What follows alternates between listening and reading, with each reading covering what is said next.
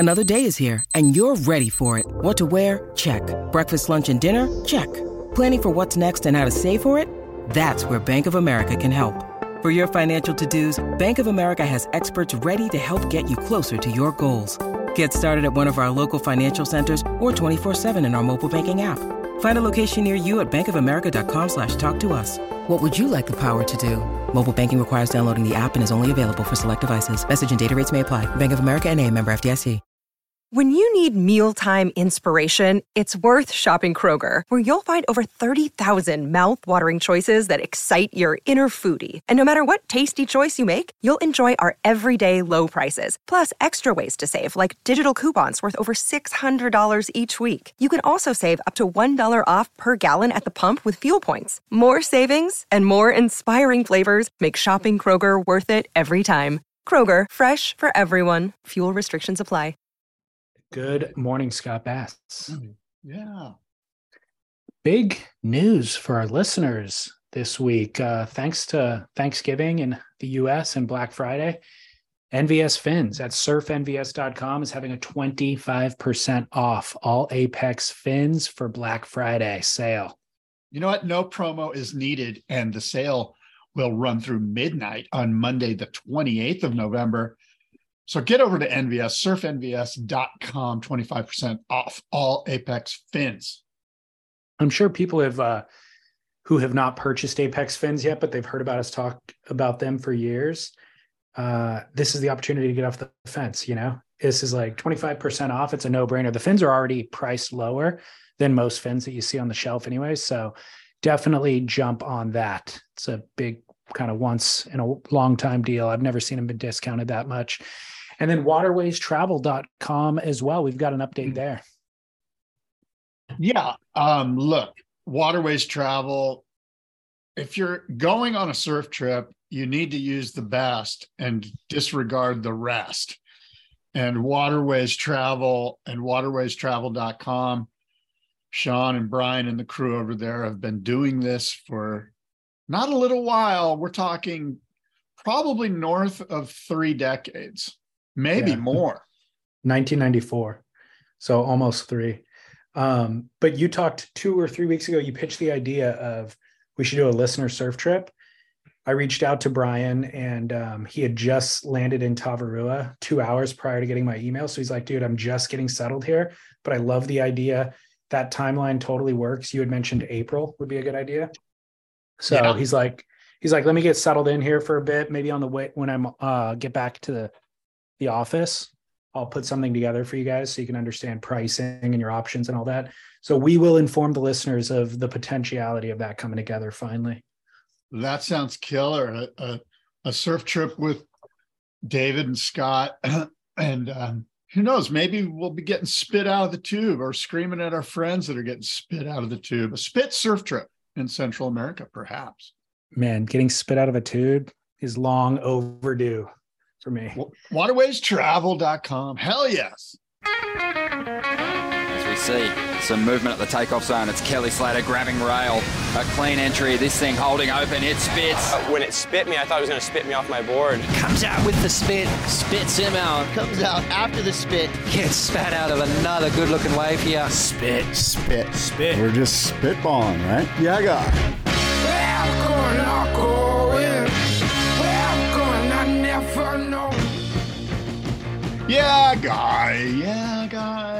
Yeah, friggin' guy. You know what?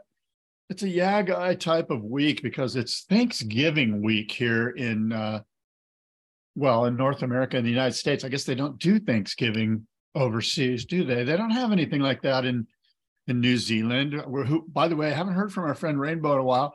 Do they have a Thanksgiving in New Zealand? Do they have a Thanksgiving? Do they have some sort of like fall? Of course, it's not fall there, so they don't. But I wonder if in their fall, say in April, they have some sort of like harvest festival or something like that. And yeah, celebrating when the colonizers came over. Oh my God. I am fascinated by human history, man. It's just fascinating. It's so funny that you mentioned Rainbow because last night I had the same exact thought. I was kind of getting ready for today's show and I'm like, I haven't heard from actually, it was when I was I saw AG1 and I saw New Zealand, and that made me think of Rainbow. So I need to send him an email, check in on him. Yeah, I hope he's doing well. I hope we haven't put him off. Maybe we put him off somehow. Who knows? He's got rather thick skin, though. I doubt we've done anything wrong. You know what, though? Even my favorite podcasts, I get burned out on. Listen to them for a few years and then take a couple years off. So no hard feelings either way. People also missed us last week, Scott.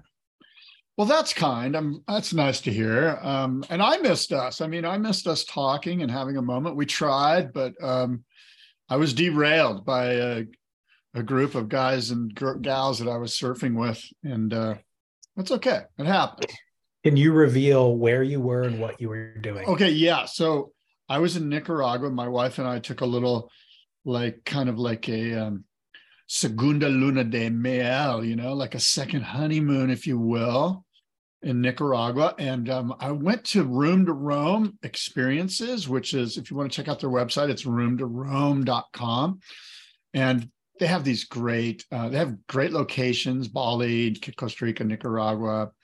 And they provide, if you want to do a trip with the wife where you're going to get to surf, but you also are going to want to spend time doing other things, the Room to Rome website's a cool thing. They have all these experiences. So we went to, as I mentioned, Nicaragua, and my wife and I went to Ometepe,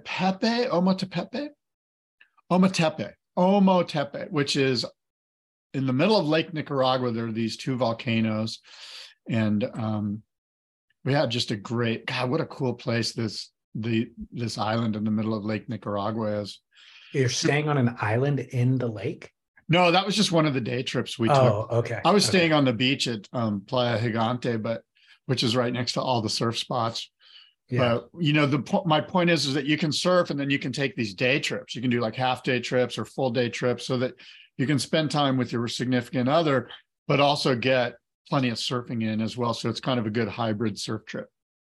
Did you actually get decent waves at all, or how's the surf? Well, the swell was kind of small. I got one day at Colorado's where I got a couple of little moments, but overall the surf was basically 2 to 3 feet. Nothing too special, but it's always special, like 2 to 3 feet, warm water, fast peeling, zipping little beach break. It was fun, Just staying busy, like surfing multiple times a day, catching waves, like just getting back in the rhythm like that. We don't get a lot of opportunities to do when you're at home going through your daily life and your work and everything else. Exactly. So that's good. Yeah, it was good. Good. Well, lots to catch up on. We've got a big show today. We're giving away that Fireball fish. We should open with that. Dennis Jarvis will custom shape one for the winner on December 1st. That's part of our kind of thank you to our listeners who support us at $5 or $10 a month. So you could set up that subscription on surfsplendorpodcast.com if you want, and then be entered to win that. Anybody who's contributing in the month of November is entered to win. So if you aren't yet, no problem. Get in before the end of the month and we'll get you into that and randomly select a winner. And then, of course, let me ask you a question. Is it possible that anyone can subscribe and be entered? Yes. I mean, anyone. Yes. So I could subscribe. I could subscribe and win this board.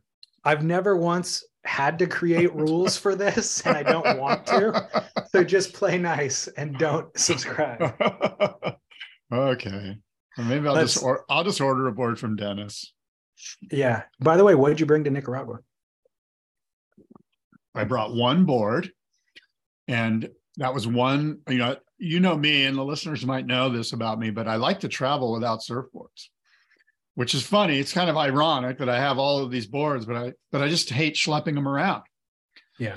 And as I've told you many times, all I'm really doing is a bottom turn anyway, and I can kind of do that on any board. And a lot of these spots have boards, like Room to Rome has tons of boards. But anyway, to answer your question, I brought a 6'2" Sunset surfboard shaped by Todd McFarland that he made me a while ago. It's a round tail thruster with a ton of concave in the tail. And It's great little tri-fin that, it's kind of like my go-to tri-fin for beach breaks, for fast, legit, speedy waves that you have to fly and that have enough power and juice so that you don't need necessarily, a twin fin or a fish or whatever, where, there's plenty of speed inherent in the waves themselves. Yeah. And so a tri-fin feels real solid and real good. And so, yeah, that's what I rode and I loved it. And I'm real stoked. Yeah. Still riding the 6.2 tri-fin. Yeah. And that's my move from the 510. I've gone from the 510 to the 6.2. Yeah. Well, a couple of things. John's Gravity landed on the internet for 48 hours. We could discuss that. There was that localism article on Stab that a bunch of people sent us that we could discuss. I had not received so many submissions from listeners, like as many as that article. Like 10 or 12 people messaging me about that. And then, of course, Stab High wrapped up in spectacular fashion, I thought, for episode 4. Rad. Yeah. So, well, what's the lead here? I guess Stab. Let's go Stab High. Yeah, Stab High. So lay it out for me, because I will admit I hadn't seen the final episode.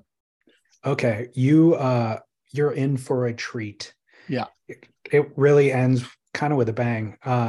Sierra Kerr. I hate to spoil it for you since you haven't seen it. Well, no, I'm kind of going to watch it right now on TikTok, which is wrong. But no, don't save it, because you should actually give it your full attention. Okay. I'd hate to have you shortchange it. Yeah. Sierra Kerr absolutely shows up and blows up in a huge fashion. It was not only did she, I don't know if you saw the air, because Stab's been posting it a number of times from different angles. She does kind of unequivocally the greatest air that a female surfer has ever done. It's a full rotation air right into the flats and lands it completely buttery, no layback, no nothing. The section that she does it on is well overhead for her. And it is an end section, but it's like a hucking end section.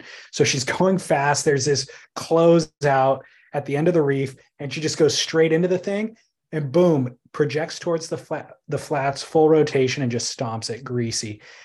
But she had already done a bunch of other airs that would have won the event throughout. So she showed up at the final, and the waves were really good for airs, and she just goes bang, bang, bang, and keeps elevating the game. And it's insane. And prior to that, I forget who one of the other competitors was, whether in the final, but she decided to go left, which wasn't as good of a wave, but she's just more confident landing airs on her backhand. And she's doing these small airs that, ultimately will net a 5-point score. And as we've seen so many times in WCT women's events, when it's at pipe and there's barreling waves, and then somebody goes and does turns and gets a 5. Well, then the other competitors go, shoot, I just got to get a 5.5. So then they go to turns and ended up the final happens and nobody gets barreled at pipeline, basically. And I saw that starting to play out in this heat. And I was like, oh no, this cannot happen again. But then Sierra, boom, lays down the law with a 9, and then all the other girls realize, oh shoot, we got to step up. And Katie Simmers, there was a moment here that made me super excited to watch this rivalry develop for the next decade, because Katie, she's fully capable, and she is just seething at the fact that Sierra's the one doing it and she's not. You could see her. She's actually irate, and she's a 16-year-old girl dropping F-bombs. Just like, I think Sierra paddled out from the big air that she won with, and Katie told her to F off. She's like, F you, Right. Yeah. And you see her also afterwards during the awards ceremony. I almost screenshotted her face, because she's sitting there with her arms folded, just seething. And then once the reveal happened, she knew Sierra was going to win. There didn't need to be judges involved. It was a foregone conclusion. But as soon as the champagne or whatever breaks out, the beers, and they're pouring them on Sierra's head, Katie drops all of that and celebrates for her. But her competitive spirit, you can absolutely see. What we see on the WSL so often, where the girls are just overwhelmingly kind and nice and reverential to all their other competitors, we got to see some actual tension and competitive fire here, which I absolutely loved. Well, that's cool. I'm looking forward to seeing it. And they tease a little bit of, I think Stabs had put a teaser on there, something about, did we just see the best air we've ever witnessed? And I'm wondering, is that the Sierra Kerr air? Yes. That's what they were teasing. Yeah. That was the most spectacular moment, I think, of the entire event. The men were doing more spectacular airs, but not mind-blowingly. Breakthrough. It just felt like a breakthrough. Yeah. Cool. So the Sierra Kerr, and perhaps the most kind of poignant moment was during the end credits, Josh Kerr crying over the celebration. Yeah. Oh, that's sweet. It really is. I mean, when she landed that air, everybody who was on the judges tower flipped out. Everybody in the water flipped out. And then back at the beach, at the restaurant where they were watching it, it's like a long way away. So you could see it in the distance, or they were also streaming it on the TVs there. But that entire restaurant erupted. They just knew. One of the male competitors even said, I was looking at it live way out at the peak, and it looked huge from here. And if it looks huge from this distance, that means it was legit, And so then people are asking Josh, and Josh is he's like, to be honest, we would have found somewhere better to surf because of the way the wind is. And it's kind of like chunky. We wouldn't have just gone out here and like forced the issue and tried to learn airs. But this competitive format actually progressed her abilities, And he's like, the fact that she actually showed up and delivered, I'm just really proud of her. And then they show him crying at the end. That's cool. Really cool. I'm stoked to see that. And, it's good to see good things happen to good people. So I'm excited for Sierra and for Josh and I'm looking forward, as you mentioned, I don't think I've ever been as excited. I know I haven't ever been as excited for women's pro surfing. In fact, I've never been excited for women's pro surfing, except for I'm kind of excited. I mean, I've enjoyed some of the finals and stuff and some of the events, like especially at Honolulu Bay. There's been events that have been fun and that have had rivalries, but Caitlin Simmers is what she's going to bring to the table, I believe, is exciting, and I'm looking forward to seeing it. I will say I'm kind of bummed that I feel like old guard surfers like Stephanie Gilmore, Sally Fitzgibbons, I feel like Sally Fitzgibbons would be a good coach for Caitlin Simmers. You know what I mean? Like she's done it all, and I don't think she's ever won a world title, but even more seconds than anybody. I think she'd be a great coach for Caitlin Simmers. But I agree with you that I've never been more excited for women's surfing, and part of the reason is maybe Carissa Moore. I have a hard time thinking of anybody currently on the CT who could actually defend their standing against some of these young girls. I think Carissa Moore can, and they've certainly got competitive savvy that these young girls are just going to take time to learn.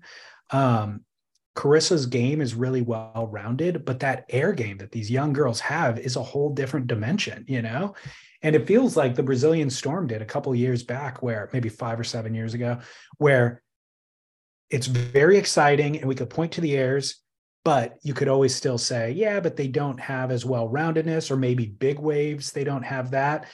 A couple of these girls, I feel like it won't take long. Caitlin Simmers, Sierra Kerr, it won't take more than 2 years for them to develop a little bit larger body so that they have the power, a little bit more comfort in big waves, and they could be bringing it to the Carissas of the world.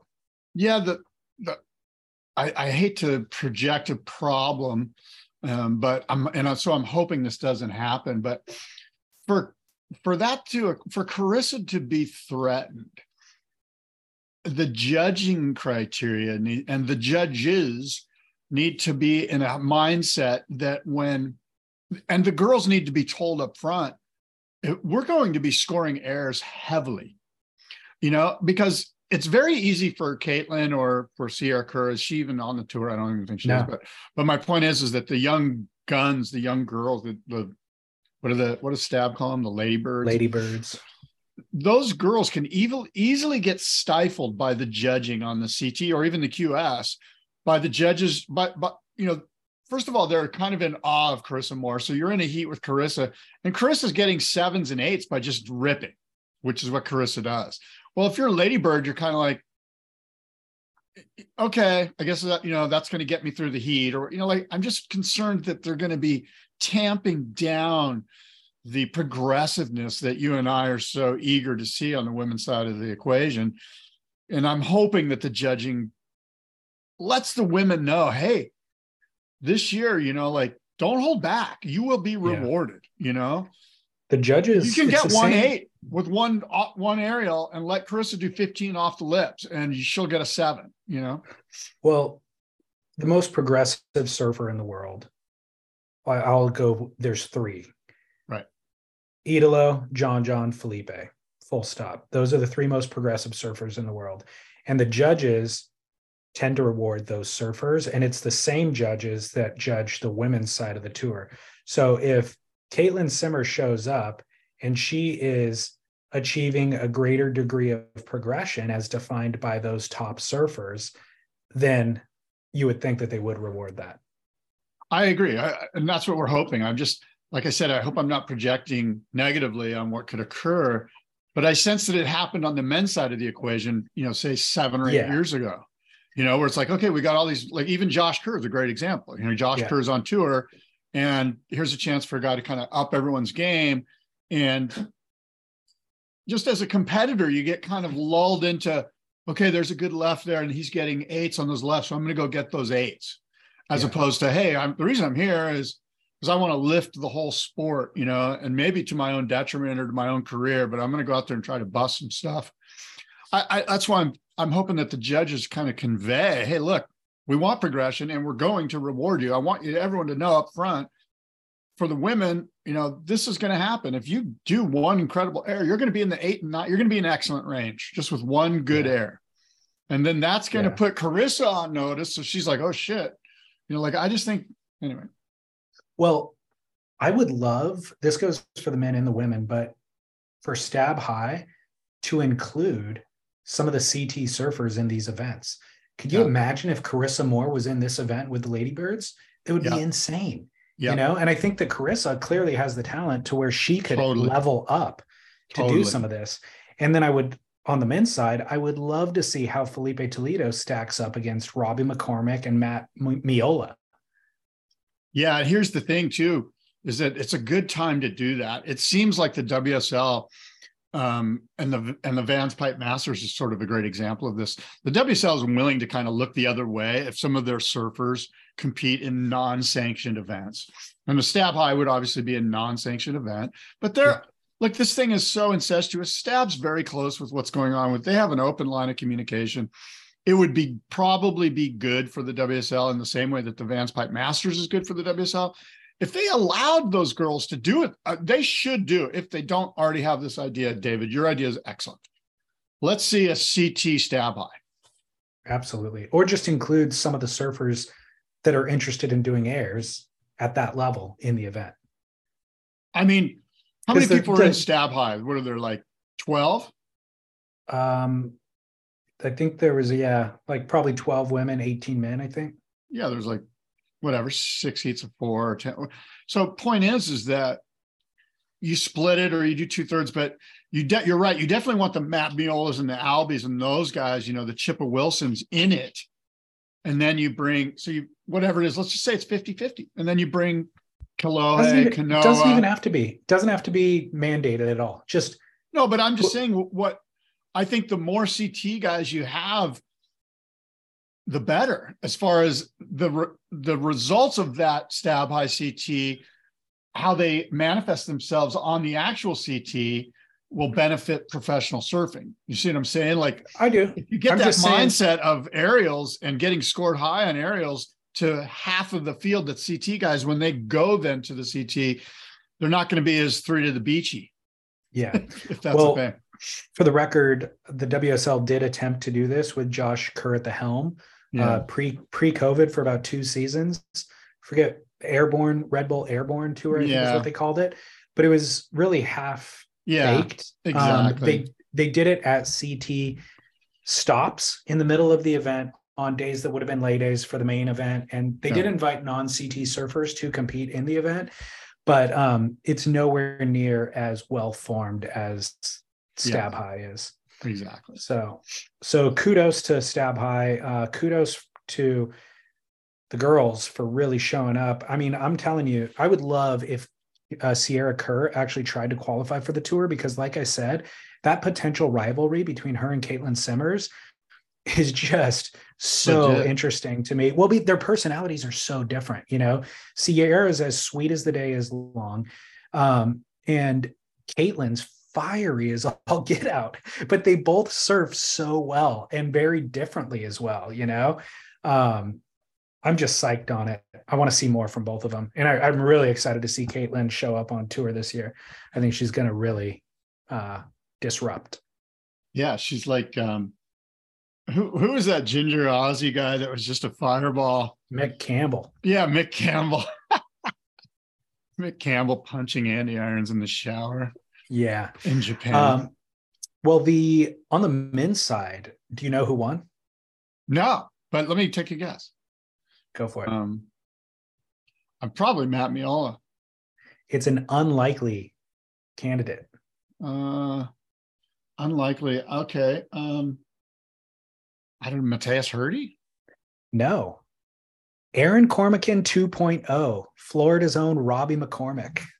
Oh, wow. Yeah, I would have never even. Yeah. Aaron, remember Gorkin? Oh yeah. When he showed up and he just was ripping. It was like, who is this guy? I saw him. I was surfing like uppers a lot at that time, and there was the local guys out there who absolutely shred. Chris Ward, you know, whoever.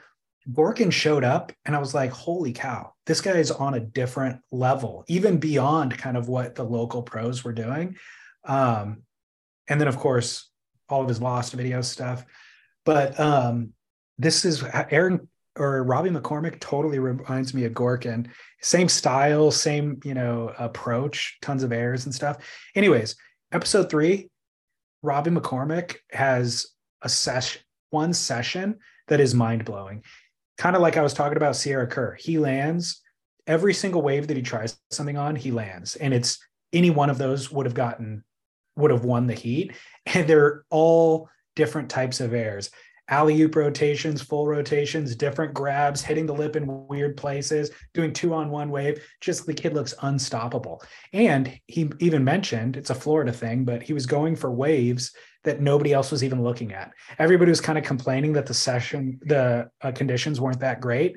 He's sitting slightly inside and going on every little lump and then doing a giant air. You know, so that was episode 3. And then in episode 4, he took the win in kind of a hotly contested final. You know, there's definitely something to be said for East Coast chip on the shoulder thing, right? Like it's a real thing is what I'm saying. It is. Yeah. Yeah, it totally is. The caveat with that is how are they going to do in big waves? Aaron Cormican, as an example, famously was afraid of big waves. And he even said it. He's just like, I don't surf big waves. I'm not interested. Kelly Slater has defied that. Of course, the Hobgoods have completely defied that. Todd Holland probably defied that. Jeff Crawford. Yeah. So there's a long list of people who kind of, it's paradoxical. But what's interesting is that by winning this event, Robbie gets a berth into the Vans Pipe Masters. Oh, really? That's cool. Yeah. You know, and I don't even know if it's a chip on the shoulder. It's more that they're just frothed out. It's almost more, it's not that they're like, oh, I can't believe they've disrespected me. I'll show them. It's more like, oh my God, the waves are so good. Let's go. We never have this at home. Like it's more of that, I think, than it is, you know, that they feel slighted or something. It's just that they're more stoked. Completely. They've been starved for waves for so long. And that was true at Lakey Peak for sure. By him going on every little wave, it was like a little chip shot to him is head high. That's the best wave of the year in Florida, you know? Exactly. But what's interesting is I don't remember a moment in surfing in a long time where maybe at least 5 years, could be 10, where somebody has kind of been plucked from obscurity like this, given an opportunity, meeting the opportunity, stealing the show entirely, and now has a chance to do the same thing at Pipeline. Like Moana Jones Wong last year certainly had a moment like that, but we haven't heard anything from her in the last 8 months. You know, Robbie McCormick, I had never heard of the kid until Stab High Costa Rica. I remembered him from that. He didn't win that event, but I was like, whoa, that kid's legit. Like, we'll see what he does with this little bit of limelight that he has. Gets invited back, boom, not only wins the thing, but like definitively kind of smokes a very, very impressive field of surfers session after session after session. And I'm sure he's never surfed pipe before. So it'll be very interesting to see how that opportunity manifests for him. Well, it sounds like an opportunity for a bet between you and I. I'm tired of losing bets. I mean, let me ask you this. Rasta Rob, does he get more points in the Vans Pipe Masters than Craig Anderson?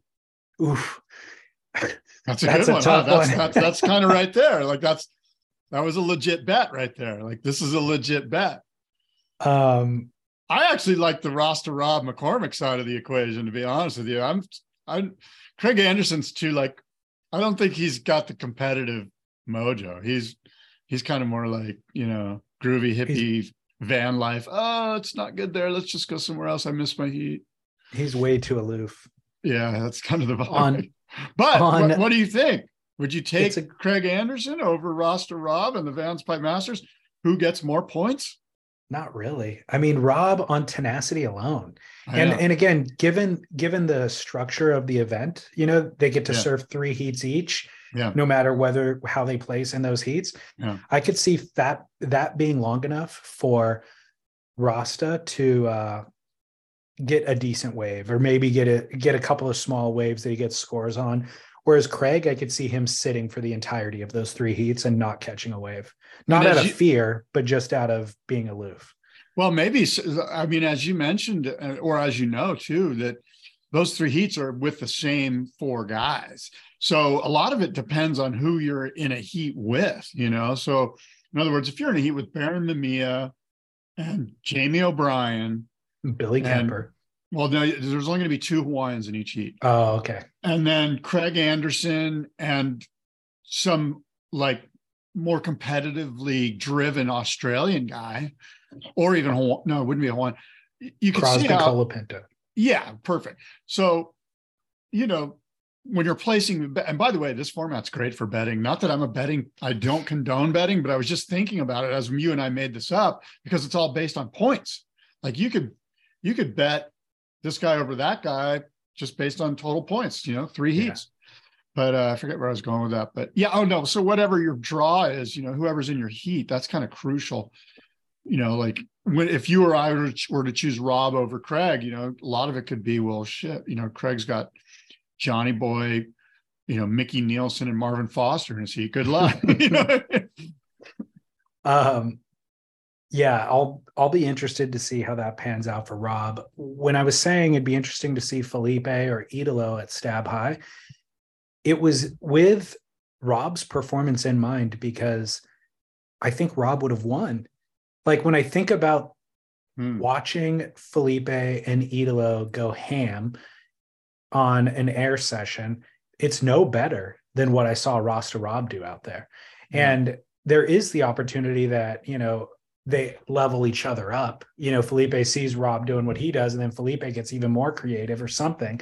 And that's really what you want to see. Exactly. That's why I want Felipe hope there. Exactly. Yeah. That's the hope, because those guys aren't really getting pushed. I mean, I guess those 3 guys push themselves, and maybe you throw Gabby in there too, but They're not, they have guys that are like, I don't even, they've got this, I don't even care how I do. I'm going to go out there and bust massive airs and take a bong load afterwards. Like, I don't care. You know what I mean? Like, they're just not CT guys. They're just cruisy aerial dudes. Not even afterwards, by the way. Yeah. Nathan Florence, exactly. during one of the cutaway shots, Nathan Florence even says, or not Nathan Florence, Nathan Fletcher, he's like, looks like Robbie's edible just kicked in. Look, I don't condone drug taking. And I'm not, I don't know what I'm talking about regarding THC. And I was never involved in any of that edibles, any of that stuff, but the reason I'm bringing this up is that it must be so much easier to bring weed internationally now if they're just in edibles. Yeah, like totally. It's just a gummy bear, Yeah. Well, Alex Smith, this is kind of a side story, but a listener sent me a screenshot. They're like, look at Alex Smith's story. Alex Smith posted a bunch of supplements that he's taking, and on them or in that batch is something that's a banned substance from WADA. And presumably the WSL runs on, I think they've even stated as much, that they run their drug testing based on WADA's criteria or whatever. Adherent. Yeah. And it's like, Alex Smith has been competing up until very recently. I mean, who knows if he is this season, but he was in last season's events in Hawaii. So are they checking that? Are they testing it all?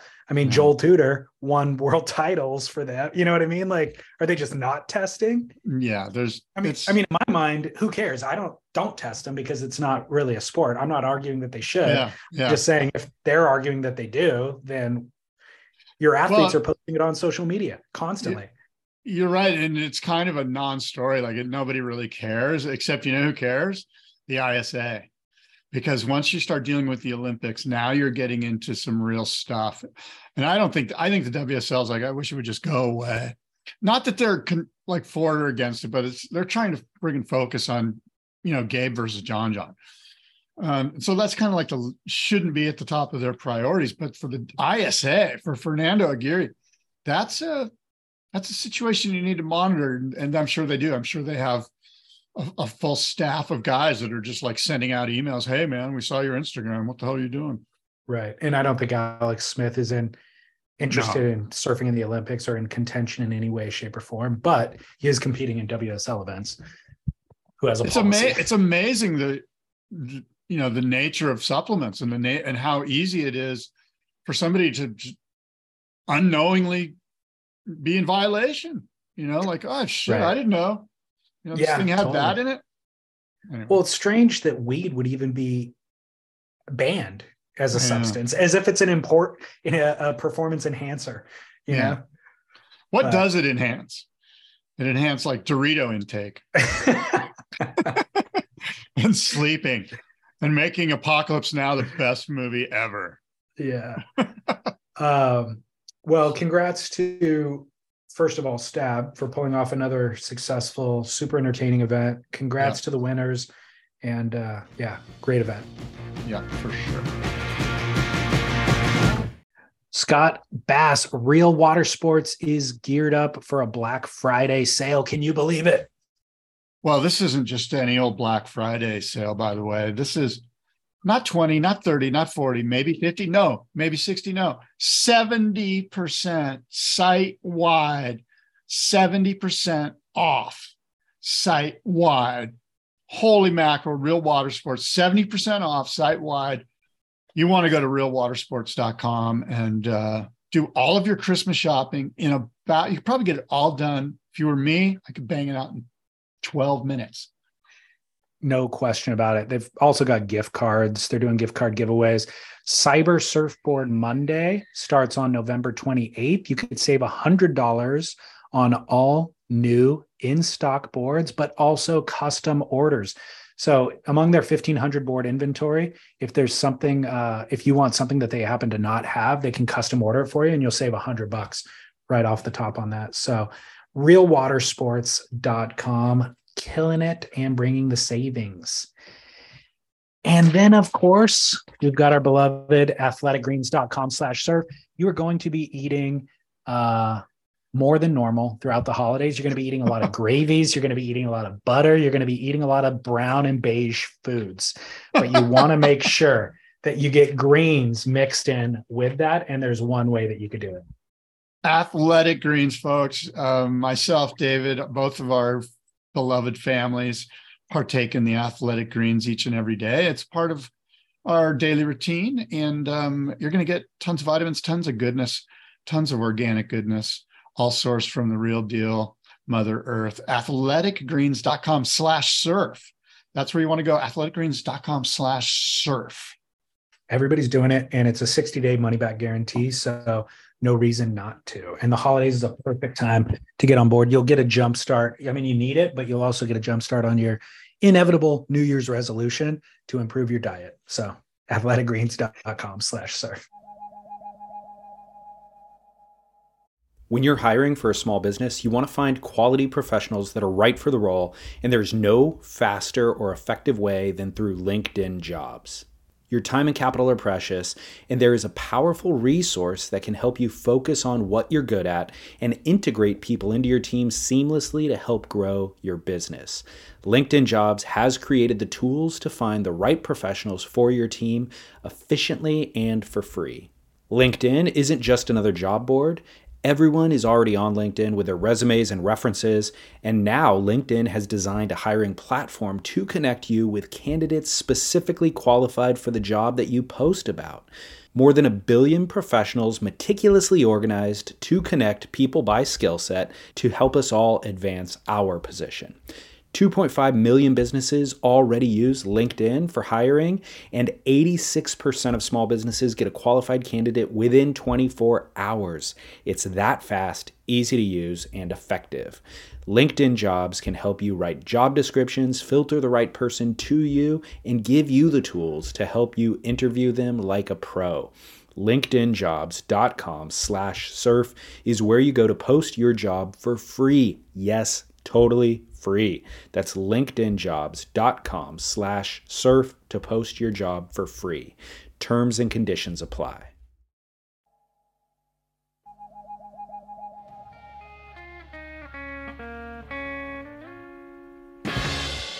Did you get a chance to revisit that localism article? I did. Should we discuss it? Yeah, let's discuss it. Sure. So again, this came from listeners probably about a month ago. I think it got published on Stab Magazine it was just a reader submission from a reader named Old Toenail. Never identified himself, goes by the pseudonym. I'm presuming Old Toenail is not his given name. This is a safe bet.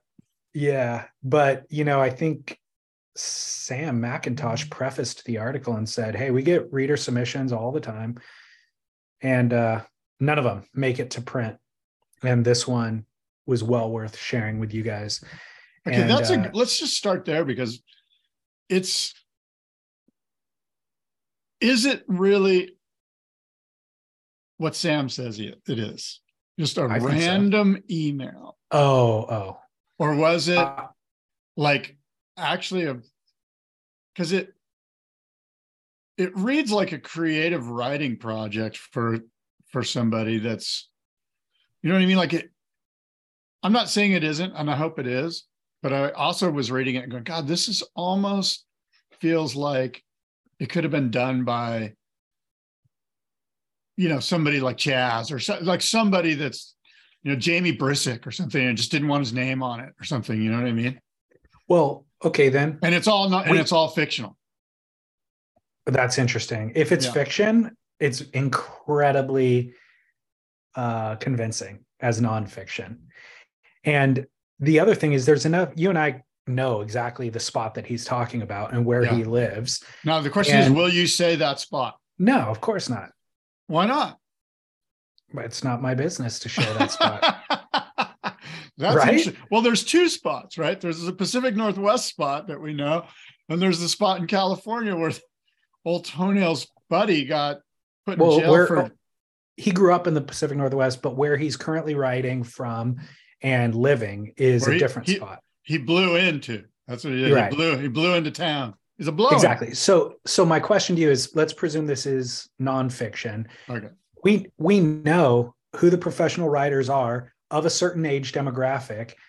And I can't think of one who lives in that area with that experience, who has this, professional riding ability. I don't know of any riders in that area, basically. Well, what I'm saying is that there could be a professional rider, a journalist, so to speak, that's like, you know what, there are all of these issues in surfing right now surrounding these themes that he brought out, like capitalist society, lack of work, too many COVID newbies in the water, maybe I can craft a piece that touches on all of these themes, and I'll do it through the framework, through the lens of this character known as Old Toenail. It could be Nick Carroll explaining what he's exactly living with in Australia, but just converting the location. That's a stretch. I'm feeling like it's more like a, like a Californian that is wanting to touch on all of these things and crafted this thing. I think it could be legitimate. I do too. Submission. I do too. What did you, so I'll go ahead. I've got a couple of paragraphs that I pulled that I thought were interesting. Please. So the reason why we're bringing this up, by the way, the reason why so many listeners sent it to us is the entire culture and rules, quote unquote, unspoken rules of the surf experience have changed so drastically in the last 5 years. And this kind of new wave of surfers, Val surfers, and a lot of the communication or the messaging that you see happening on social media is of the mindset that the ocean, nobody owns the ocean. It's free for all. Everybody deserves an opportunity. And so then you have this kind of other old school mentality of saying, no, it's always been done this way. So where I kind of want to enter this conversation is by acknowledging that those Vals will quickly realize that there is a need for order.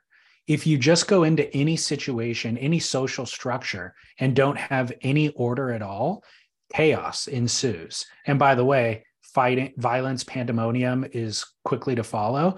And so the rules that are in place in surfing are based on kind of nature. It's based on a meritocracy. It's based on experience. The most experienced people kind of, because they have the most experience, they understand the order and they share that order with the younger, newer people, and that gets passed down.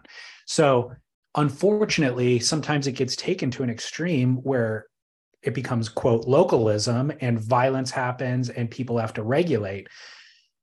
But that's not necessarily what you and I grew up with or what we're advocating for. I think what's unspoken is that we're advocating for the order. The order is something that serves a really important purpose. And so this article, I think, does a good job of kind of defining the order and the lack of order currently, and then where those things have clashed along the way. And with in a specific part of California where it is localized and the locals have not been able to adapt to the times nearly as quickly and are now spending time in jail, essentially. Yeah. So, go ahead. Well, my gosh, this thing was so hard to unpack, which is why we kind of we've been holding off on it. But I will say this, that Old Toenail is sort of speaking to four things that have sort of all come to a loggerheads, which is an entirely new crowd of people because of COVID, right? So we've got all these newbies in the lineup, right? We also have, frankly, California has a lot of waves that aren't consequential. In other words, you don't see this story playing out at 10-foot blacks or at Mavericks, or frankly, even at, I can't speak for Santa Cruz, but my point is there are a majority of California waves are the type of waves where these new crowds can just kind of come and show up and pop in the lineup and bounce up and down. Yeah. In addition, one of the things he touches on is, which has been going on forever, which is the gentrification of coastal real estate. And so in addition to these new COVID idiots, you also have only wealthy people being able to afford not only buying homes, but renting homes along the entire coast of California. I mean, it's just ridiculous. Yeah. And so that's the case at Old Toenails neighborhood, which you and I frankly know is, probably the last blue collar rundown shithole neighborhood in coastal California, south of Point Conception. So those three things add to this, to Old Toenails anxiety. And there was one other one, but I kind of forgot. I was jotting it down, but I lost. Let me read a couple of the quotes, because I thought that some of my favorite writing in the piece says, quote, "The whole way the media covers local boys having their say in their own communities is BS. They positively glorify Hawaii and Tahui and all that, always giving up service to the dudes people have to pay in the water and the, quote, pecking order at Pipe or whatever. But the moment we try to keep people from being dangers to themselves or others in our hometown, we're told we're being effing a-holes. My people have been here thousands and thousands of years, and I'm supposed to lay out the welcome mat for anyone who shows up, no matter how disrespectful and dangerous they are." It's a great point. It is, but yeah, I mean, on face value, yeah, that makes sense, but you have to look at the context of it. I mean, in Hawaii, the United States of America imperialized and colonialized, Pacific Island chain, right? And with California, I'm assuming that Old Toenail, and he mentions it, that he's of Hispanic descent. And so, before there was Hispanics, and don't quote me on this, but I believe there was indigenous Indians, and, the Spaniards were brought here by Cortez. So, I mean, how far back do you want to go if you're going to ask for respect? Yeah. Well, I would presume Old Toenail's argument was, I'll respect whoever's been here before me, and I have. And that's why I'm in the situation that I'm in now, is I've always respected everybody. Now these people are coming up and demanding to be able to do whatever they want, essentially, without paying respect. Well, again, I think that points to the waves of consequence thing. Like, I totally get it. He's right. We're always like, well, me personally, by the way, I'm not a big fan of, I mean, look, on its face value, like if we kind of pull out 30,000 foot level, violence is friggin' lame on any level, we need to have civility. We need to have discourse, if we disagree to a point that we need to take it to an arbiter, we do that. But if the idea that punching people is a good idea, there's always somebody with a bigger fist. And eventually, I think we've learned through hundreds of thousands of years of human civilization that the smart play is to have law and order and let that be. Totally. And that's actually Toenail's argument, and the arc of his narrative is that he's absolutely come to that conclusion. But what's embedded in all of that is that there is order out here. It doesn't start with a punch. The punch is the last resort. And so you have these interlopers, these new people, literally for the first time paddling out to a spot and abandoning respect and regard for all of the order. And so and then you try to educate them, you try to let them know, and they're defiant. They're the ones who are coming at you, Well, what I'm saying is that in respect to what you mentioned, which is we, bow down to the concept of Tahui and localism in Hawaii is okay, but it's not okay here.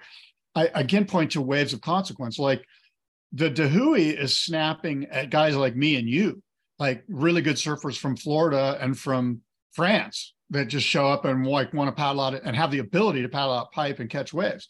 They're not snapping at the newbie guy that's on a foamy, at wherever, like in Waikiki or whatever, you know what I mean? So it's kind of apples and oranges is what I'm getting at.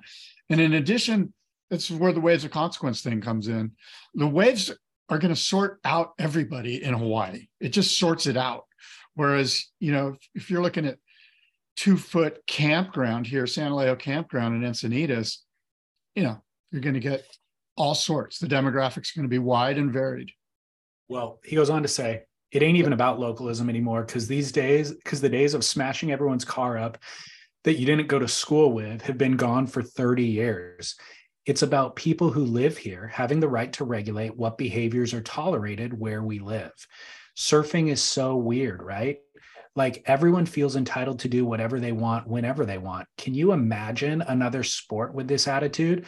Like driving to basketball courts in Compton, charging onto the court in the middle of a game and demanding that you get to play in whatever game you want, or charging onto a golf or tennis court like you own the place and have every right to do whatever you want.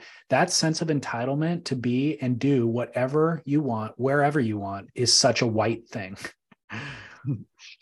Yeah, it's kind of lame. I mean, surfers are the worst. This just kept leading me to that phrase, that surfers are the worst, this piece, and I do want to acknowledge that it's great that there's some evolution in the story for Old Toenail and his attitude towards it all.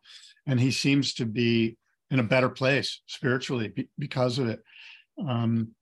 But that particular paragraph or quote is one that you and I've used before. I've used it many times, the basketball analogy. And it kind of comes down to, like, it kind of comes down to, what am I actually going to do? Like, and I ask you, David, what would you do if you saw a guy paddle out and just start going on everything and not acknowledging that maybe David's next in line for the wave? I paddle, it happens regularly, and I paddle down the beach and just surf. Right. Not around that person. What if you're just like a one peat, like, a reef break that's kind of like one little zone? At a certain point, I'll probably burn him and just say calmly why I'm burning him. Yeah. After I burn him, if he has something to say, just be like, dude, you're way out of line. You're back paddling. You're absolutely not taking your turn. You're out of line. Let me give you a suggestion. Yeah. What you might consider doing is, if they're behaving like it's a sport, like they're just going onto the basketball court and they're just going to grab the basketball and start laying up hoops, then I'm going to do that as well, because apparently those are the rules that this person wants to play under. And so I just do that. I just play like I just grabbed the basketball. Yeah. And then what's going to happen is they're going to go, hey! And then this is what you do. You go, oh, I didn't know. I thought that's how we were doing it. Tell you what, how would you like us to proceed? And I'll do it that way. Do you want total chaos? Do you want the guy on the inside to, no matter what, get the next wave? Because I'll play that game. Or do you want to wait and let people take turns? You tell me. Now you've given the guy the power. He gets to lay the rules, and I'll play by any of them. Yeah. That's a great method too. And ultimately, kind of as I started this discussion, we'll end up with the situation that we currently have developed, or prior to the vows. Yeah. That person will think through all the options and go, hey, I guess order does make sense. Okay, well, who do we put at the top of the hierarchy? The one who knows the most about this thing. Let's put them at the top of the hierarchy. Like, we're going to end up right where the vows entered the situation. But the vows saying your hierarchy is wrong and not presenting, to your point, an alternative set of rules that we can all agree on are better, is creating pandemonium and chaos. And them then, throughout this story, them continually being the instigators of the conflict, calling the cops throughout the conflict, litigating throughout the conflict, is additional problems. If the cops come to your beach and arrest you, you've done something wrong. And I don't care. Like, in other words, the vow didn't call the cop because you burned him. The vow called the cop because you punched him. That's why you're getting arrested. Right.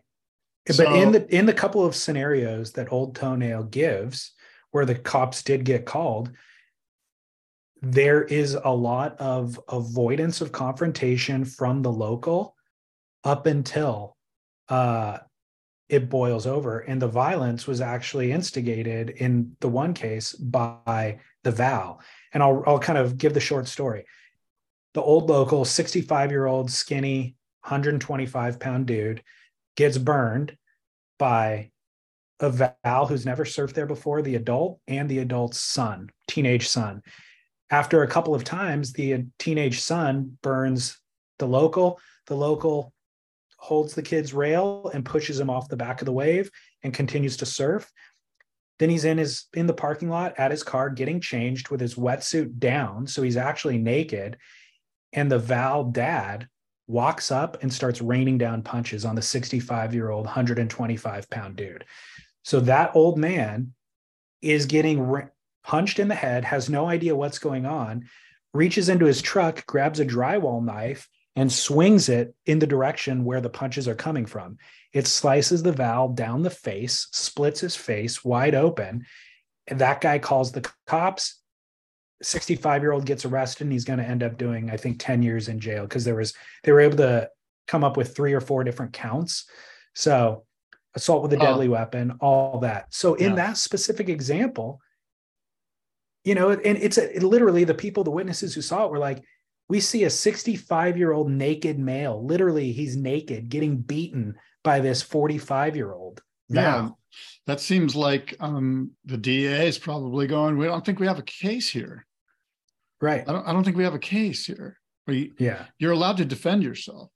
Well, I'm not saying you're allowed to use, a knife, but he did use a knife. I know, but and he might have had priors.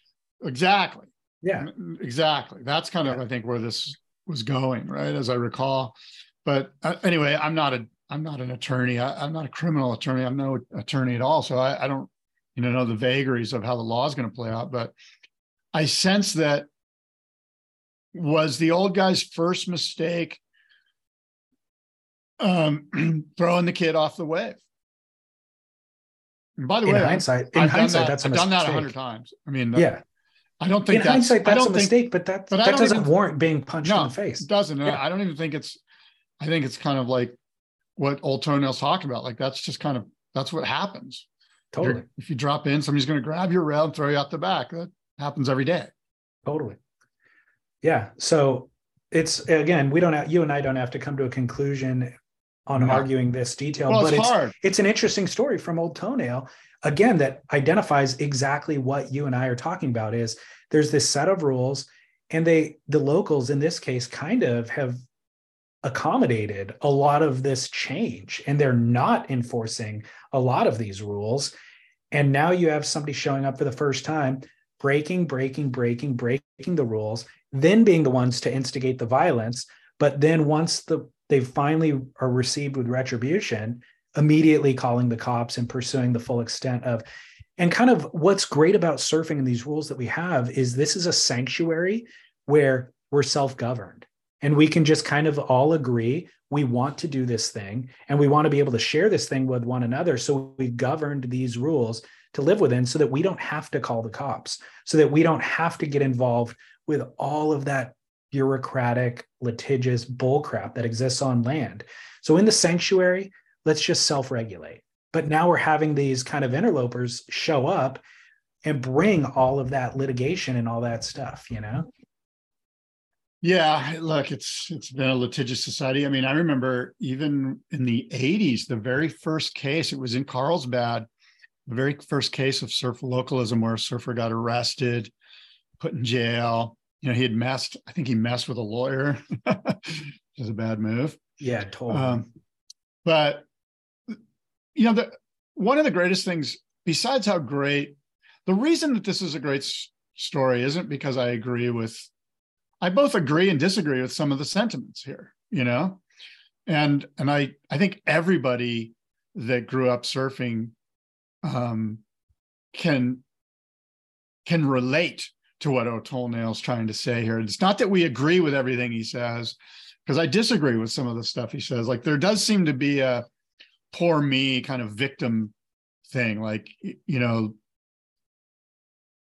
especially like in reference to capitalism, in the reference to, hey, everyone's coming here with all their money, and it's just so generalize. Look, I'm sure there are some trust funders that never worked a day in their life that bought a Tesla and a van and moved to wherever O'Toole lives, but there's also people that like you, like me, that are working hard every day trying to make ends meet. And it's tough for us too, Yeah.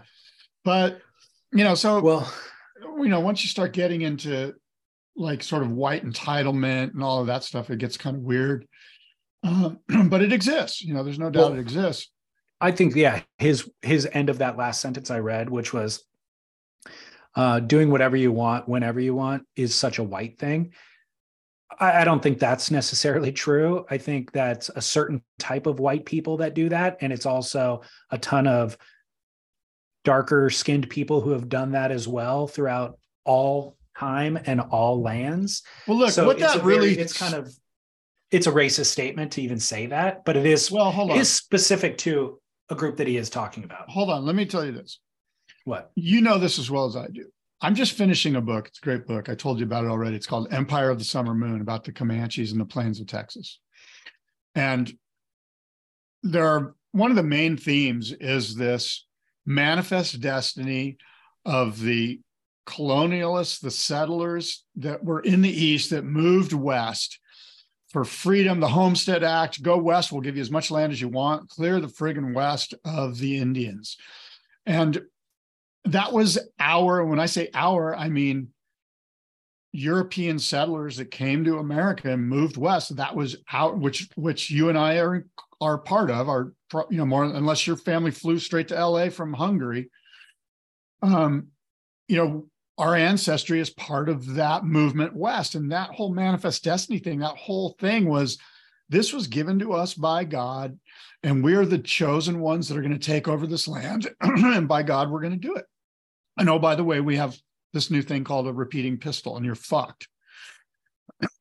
And so I'm not blaming you or I or the color of our skin or our ancestors, but what I'm saying is that theme and that concept of manifest destiny and moving westward and being individual and taking what is yours, it's your chance for full freedom.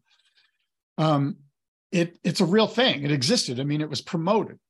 And I think that's he probably doesn't even realize it, but that's when people say that's awfully white of you, I think they refer to that sort of 1850s, after the Civil War, 1865 till now, really.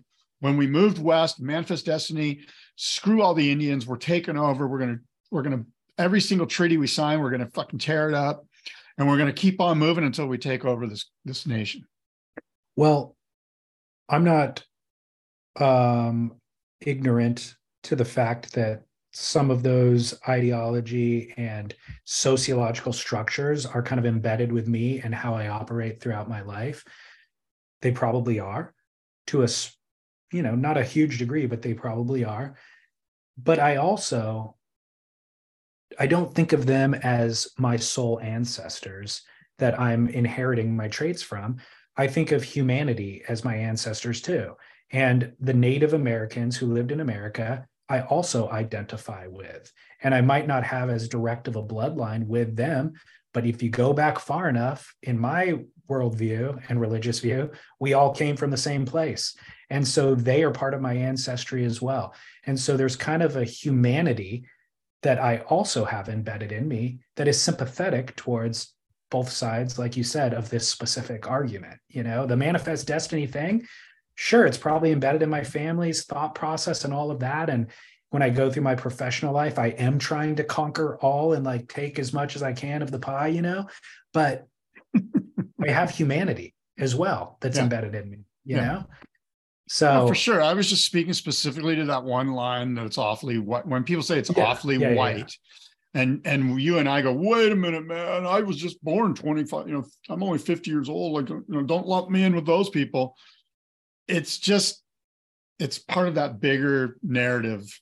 And I understand what manifest destiny is, but there's also been dividing and conquering through all of humanity. There's no doubt. And look, that's a part of humanity. Let's be clear that the Indians were complete. what you and I would call savages based on the way that they treated each other. I mean, it's no secret. Other Indian tribes. Yeah, the other Indian tribes just hated each other. Like they hated each other so much that many of them were willing to join the white man as scouts to move through and conquer, the enemy of my enemy is my enemy, or whatever. What's that saying? The enemy of my enemy is my friend. Right. Or alliance. You. Yeah. So further kind of going down the list of bullet points that old Toenail makes. We're going down some major rabbit holes. Hold on. These are worth discussing. Show. What are we talking about? It's like we're professors at some Cal State San Marcos or something. I don't know what I'm saying. He said another thing that he says is the thing about localism back in the day was that it worked. You made stuff unpleasant enough to where people actually take their recreational opportunities elsewhere. So that's another important detail, is that it doesn't work nowadays. And so your example of if somebody was hoarding the peak where I'm surfing, what do I do? And I say, I go the other way, because first of all, I have the option. The places I surf are kind of crappy beach breaks where there's waves up and down. So I can go surf elsewhere, but also, it just that there's too many people, and the spots that we're talking about, like trying to regulate Malibu, it's a lost cause. You know what I mean? And so it just doesn't work in the way that it used to. I agree. And I mean, that kind of goes back to waves of consequences. Like if you're trying to regulate Malibu, go surf Mavericks if you want waves by yourself, even though, Mavericks is packed, but you're not. Yeah. Well, the other thing about this that I guess was my biggest epiphany that I knew it, I just hadn't thought about it prior, was he says, getting schooled made me a better surfer and it made me a better person. I lament the fact that my own son likely won't get slapped if he deserves one. And so I said that there's this sociological structure in surfing where we all agreed to this sanctuary, we all agree to these rules. What's shocking to me is that the VALs don't recognize that the VALs who live under other people's rules and regulations in the real world don't recognize that this sanctuary is kind of like it's a Garden of Eden, and we can all participate and benefit from, become better, become more elevated, like the CJ Nelson, who I interviewed a week or two ago, uses the word nobility. When you saw Steve Coletta in the lineup, you're like, oh my gosh, there's this noble elder that I can learn from. And then if he happens to acknowledge your existence and tell you not to do something or to tell you to do something, that was a gift. The fact that VALs enter this scenario now and be like, F you, old man, and then punch him on the beach, or don't respect any of that, what that person has learned over the years. This is a sage. This is Yoda. We have a Yoda in this world. The other world that you live in on land is designed in such a way that it can't develop Yodas anymore. We have this sanctuary that develops Yoda, and you're just going to completely disregard it. That's what blows my mind about the VAL mentality, is the lack of understanding that this is even a sanctuary, Yeah, and you and I have spoken about this before, and some of the commentary is great, right, in this article. Like some of the Stab reader commentary is really good. And one of them kind of speaks to the last bit that you just mentioned. And this guy, Jeff Collins, says this. He says, hey, great article. One problem now, and maybe even during the past 10 or 15 years, is I think a lot of these new surfers started surfing as adults. So they didn't get a chance to learn the ropes by the older kids in the lineup. I and most everyone else who surfed from my little beach town started as a kid, 8 to 12 years old, and we would be scared shitless of the high school kids who already knew the proper etiquette and who would freely tell us the do's and don'ts. And that's kind of what I think you're speaking to, is that you've got 25 to 35-year-olds that are like not only not listening to you, but probably captains of industry in some tech space, and just like, have larger than life egos that which we all do, but which carry out into the water. And and sometimes I think, frankly, I think they don't even know.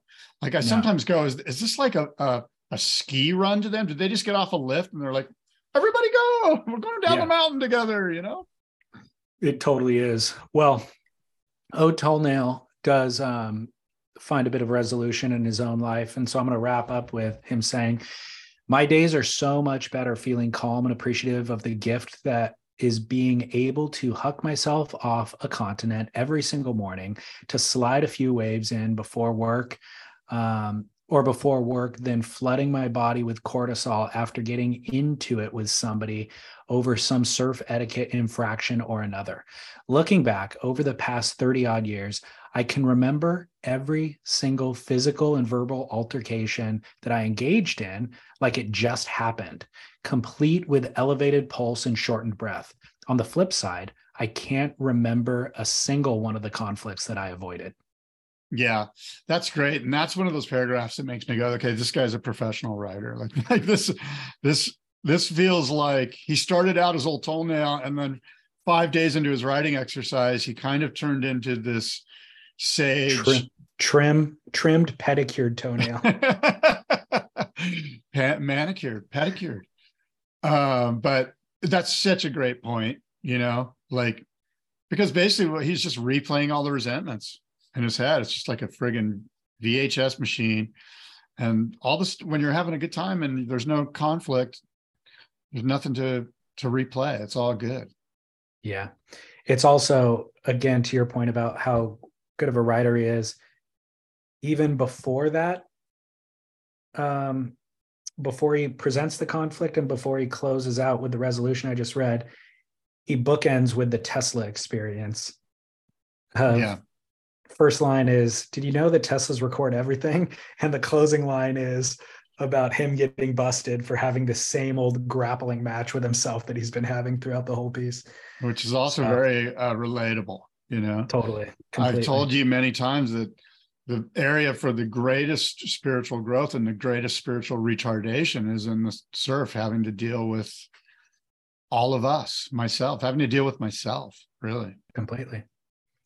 Well, it's a good piece. The other thing that's of note a lot is a lot of people saying, hey, more of this type of writing. Sam, can you get more of Old Toenail back into the Stab lineup of features, and or have other people, just other readers, send in their stuff, and again, we'll see how that plays out. I, for one, sense that, again, I'll just repeat what I already said, is that I think that this guy, I think there might have been some embellishment so that he could get and crowbar a lot of different themes into this one piece. That's fine. And I think the answer to those requests is that there aren't a lot of great writers. Writing is a talent. There's not a lot of great writers who understand this level of kind of nuance of surfing. And those who meet those qualifications, you can only write about it a few times. There's only so many themes within surfing for you to extrapolate. And so all the writers' names who you and I know have already written about it, arguably for 20 and 30 years, and they're out of topics. And I know you can write, but you're not incentivized really to write. I can write. I just really don't have the time or the interest in writing. If there was a magazine that had a paycheck attached to it, I might dedicate a few hours a day to doing something, but there isn't. And so I devote that creative energy into doing what you and I are doing, Yeah. You bring up great points. It's all true. And we'll see, like there's some people that maybe will have some things they want to share and are as good as writers or worthy writers and willing to do it for free. Yeah, we'll put it out there. I mean, Old Toenail has, I'm sure, 5 or 6 or 10 more pieces in him that could be of similar quality and similar interest, but there just aren't that many in the surf world. And then you end up, because you've developed a reputation as a good writer, then they're like, okay, well, why don't you cover a contest? And you're like, oh no. And then it's all downhill from there. Oh, Lordy. Is there anything worse than covering a contest? No. Nope. No. We're past our allotted time, but do you want to comment on Gravity, John Florence's latest? Well, I watched it. I just randomly watched it yesterday, and it was fascinating. I really enjoyed it. Oh, by the way, 2 weeks ago when we last spoke, I said Nathan Florence is my new favorite Florence. And I'm going to retract that now after watching John and Nathan and Ivan Florence in Gravity, and just just make a blanket apology that was just ignorant of me to say, because after watching John surf in Gravity, you're just like, holy crap, next level John rail gouges and aerials and tube rides. And to wrap it all up, the thing that sort of like is the gel of the piece, right, is the gel of the Florence brothers, is that there's just this great humility and sincerity. There's this great sense that they're still seeking and still want to learn and aren't like all, oh, yeah, this is the way it is, don't you know who I am? There's a real sense of, like I say, humility, like of a desire to learn and be teachable, and to not be thinking so much. There's an old saying, right? Something like humility is, it's not about thinking about, what is that saying? It's something I'm about, not sure. I'm kind of blowing it. I'm going to blow it, but it goes along the lines of humility isn't thinking less of yourself. It's about thinking of yourself less. Oh yeah. Love it. And that's what I get from the Florence brothers. The gel beyond what you're saying in this piece is waves of consequence. Like, you watch it and you go, God, those carves, nobody does those carves better. Those airs, nobody's doing better airs. And then you can argue like, oh, well, what about Robbie McCormick? What about, no. The waves of consequence. Robbie, I've never seen Robbie on a wave that big, and I've never seen Felipe on a wave that big, much less going for the air section and then doing an air that big. And then obviously the best barrels, right, on crazy waves. So everything that you can kind of point to, power, her in the comments section, power, speed, power, Florence is what somebody said. That's so great. Like the speed, the power, the flow, but the airs, the carves, the barrels, all in waves that are freaking harrowing, like it's crazy his adeptitude at doing a big open face carve on a wave with a crazy double up under it. And he's just like, it's Felipe at trestles. Well, the other thing that you and I often talk about is that, I would, argue that 80% of his aerials are functional maneuvers where he continues his speed. Like, it's not just like, oh, made an aerial and raises his hands. He's then pulling into killer little frothy barrels, coming out, doing roundhouse, then doing another. And it's all part of his line of sight. It's not like one thing. I'm going to go out and do one thing. It's like, it's all connected on one, it's amazing. It's unlike anything I've ever seen. And the clips are quick. I mean, it's a 20-minute piece, but there's got to be hundreds of clips in this piece. And every one of them, you're like, dude, this would have broke Instagram if it was an individual clip. Great pacing, right? In the edit, it was Great great pacing. Yes, super good music. Fun. It was fun. Kept you interesting. Engaged. Yeah. Really good. Well, there was one clip in particular. It was a 3-wave clip, back to back to back. Baron Mamiya getting a crazy one at backdoor. And you're like, oh my God, who is that? It kind of looked like Julian when he took off, but he was just like so well surfed. And then he comes out, you're like, oh, it's Baron. Camera pans out, John falling from the sky on a wave that's bigger and crazier, falling from the sky, right, hits the bottom turn, just pulls up under the lip. And you're like, oh, that's a crazy running section. Only John would make this work, Goes flying out the barrel. And then there's another long running section. And you're thinking, if you've ever fallen and barely made a drop like that, your feet are out of place. You don't know what you're doing. If you make it, it's pure luck. But he comes out of that with enough awareness and skill, obviously, to where there's another crazy running section and he runs the length of that thing. And by the time he comes out, you're like, this kid's a miracle worker. Pan out the back, Nathan's on the third one. Yeah. And it ends up being a closeout, which is sick because they cut to the GoPro shot because he's got the GoPro in his mouth. But you realize it wasn't just happenstance that Baron got the first one and Nathan got the closeout and John got the best one. John is the best. John's out there picking the best. He knows the best. He's the only guy who could do it, There's another great shot that I hope the listeners get a chance to see, and I'm not sure if you'll remember this, but just kind of cinematographically, or anyway, what I'm saying. It's a great shot because what happens is, I believe it's John takes off, does a bottom turn at Big Pipe, And then in the foreground, there's this insane backwash, and it covers up the entire frame. As he's pulling in. The backwash goes down. The barrel's just peeling. You don't know if he's in it or not. And then he just comes spitting out. Do you remember seeing that and going, wow, that was such, I know that the filmer was like, the editor for sure was like, wow, this is a super cool piece. Yeah. Yeah. Very artistic, naturally artistic. Yeah. Well, the other thing that you brought up, which I actually thought about too, you were saying Nathan was your favorite surfer and you're retracting that. Yes.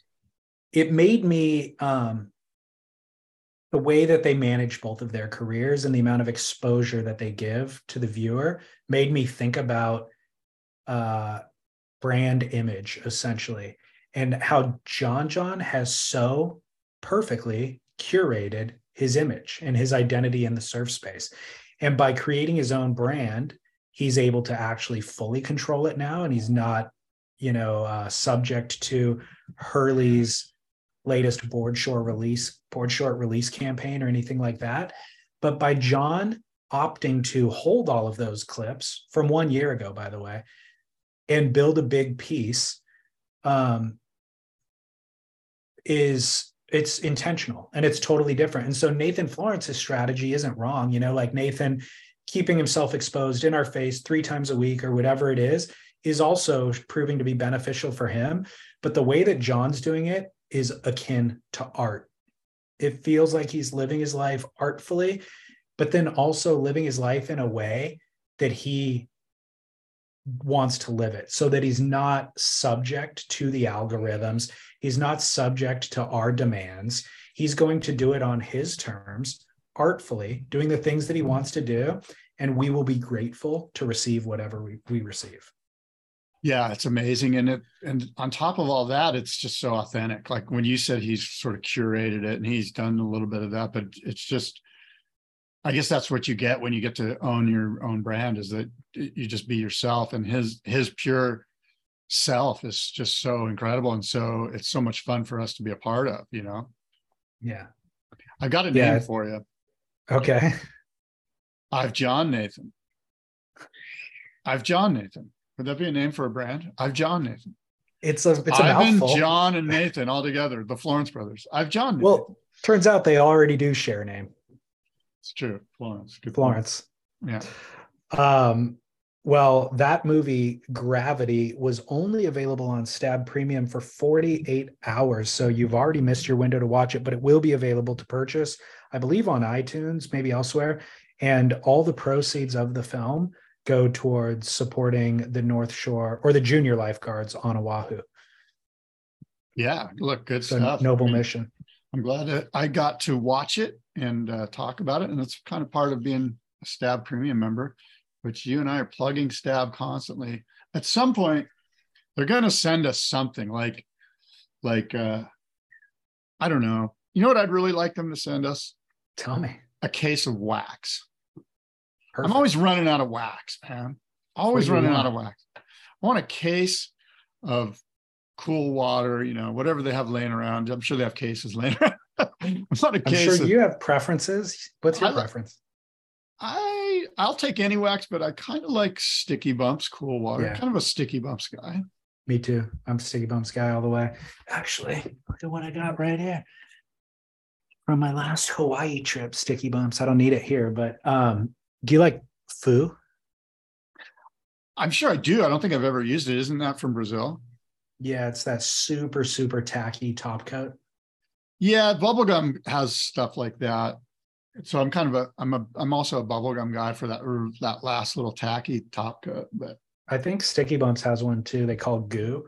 Yeah. I'm not a fan of any of it. It's so freaking tacky. Like you wax and you pull the wax off and it's literally a string of material. That's how tacky it is. Well, I find it gets everywhere.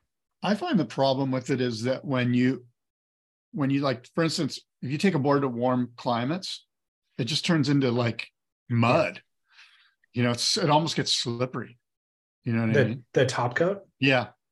Because it just gets so melty. When it gets melty, when it gets kind of melty and warm, it just turns into mud. Yeah. Well, I would say that Gravity is the must-see moment, but because it's not available yet for the listeners who haven't seen it, I'm going to go with something else.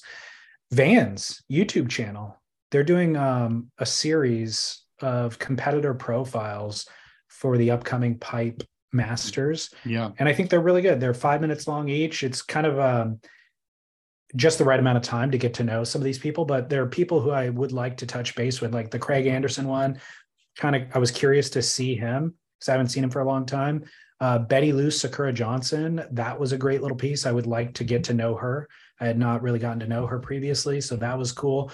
They've got one with Pua DeSoto, one with Matt Miola, Crosby Colapinto, Bethany Hamilton, Ivan Florence, Kala Grace, and Michael February. So I think they're releasing them every couple of days. They probably won't do all the competitors, but Van's YouTube channel, you can check all that out.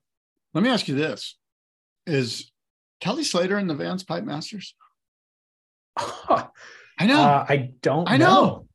I know. I was looking this morning. I was like, I don't really recall seeing him. Like, why isn't he? He's got to be in the Vans. He's got to be. I mean, if he isn't, that's a full Chaz article that should have already been written.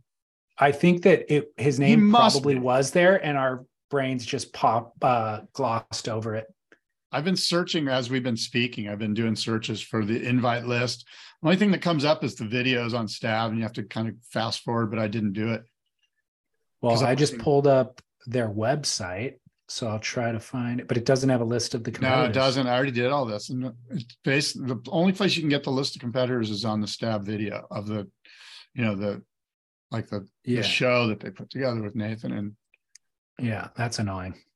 That is. Yeah, I would bet money. If you want another bet, I would bet money Kelly's invited it. All right. Well, we'll see. Okay. Well, look, David, we've said a lot. We're only, what are we, like 2.5 weeks away?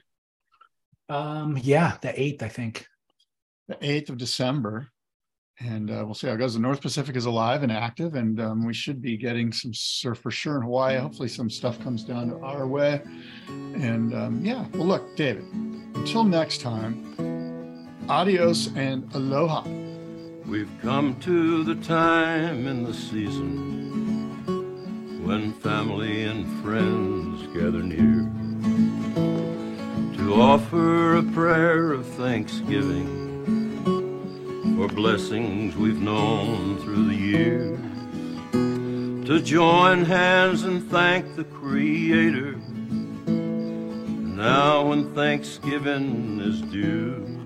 And this year when I count my blessings, I'm thanking the Lord He made you. This year when I count my blessings, I'm thanking the Lord He made you. I'm grateful for the laughter of children, the sun and the wind and the rain, the color of blue in your sweet eyes, the sight of a highball and train, the moonrise over a prairie, oh, love that you've made new. And this year when I count my blessings, I'm thanking the Lord He made you. And this year when I count my blessings, I'm thanking the Lord He made you.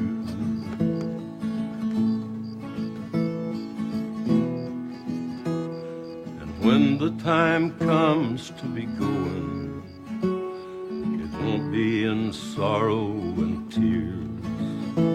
I'll kiss you goodbye and I'll go on the way, grateful for all of the years. I thank for all that you gave me, for teaching me what love can do. Thanksgiving Day for the rest of my life, I'm thanking the Lord He made you.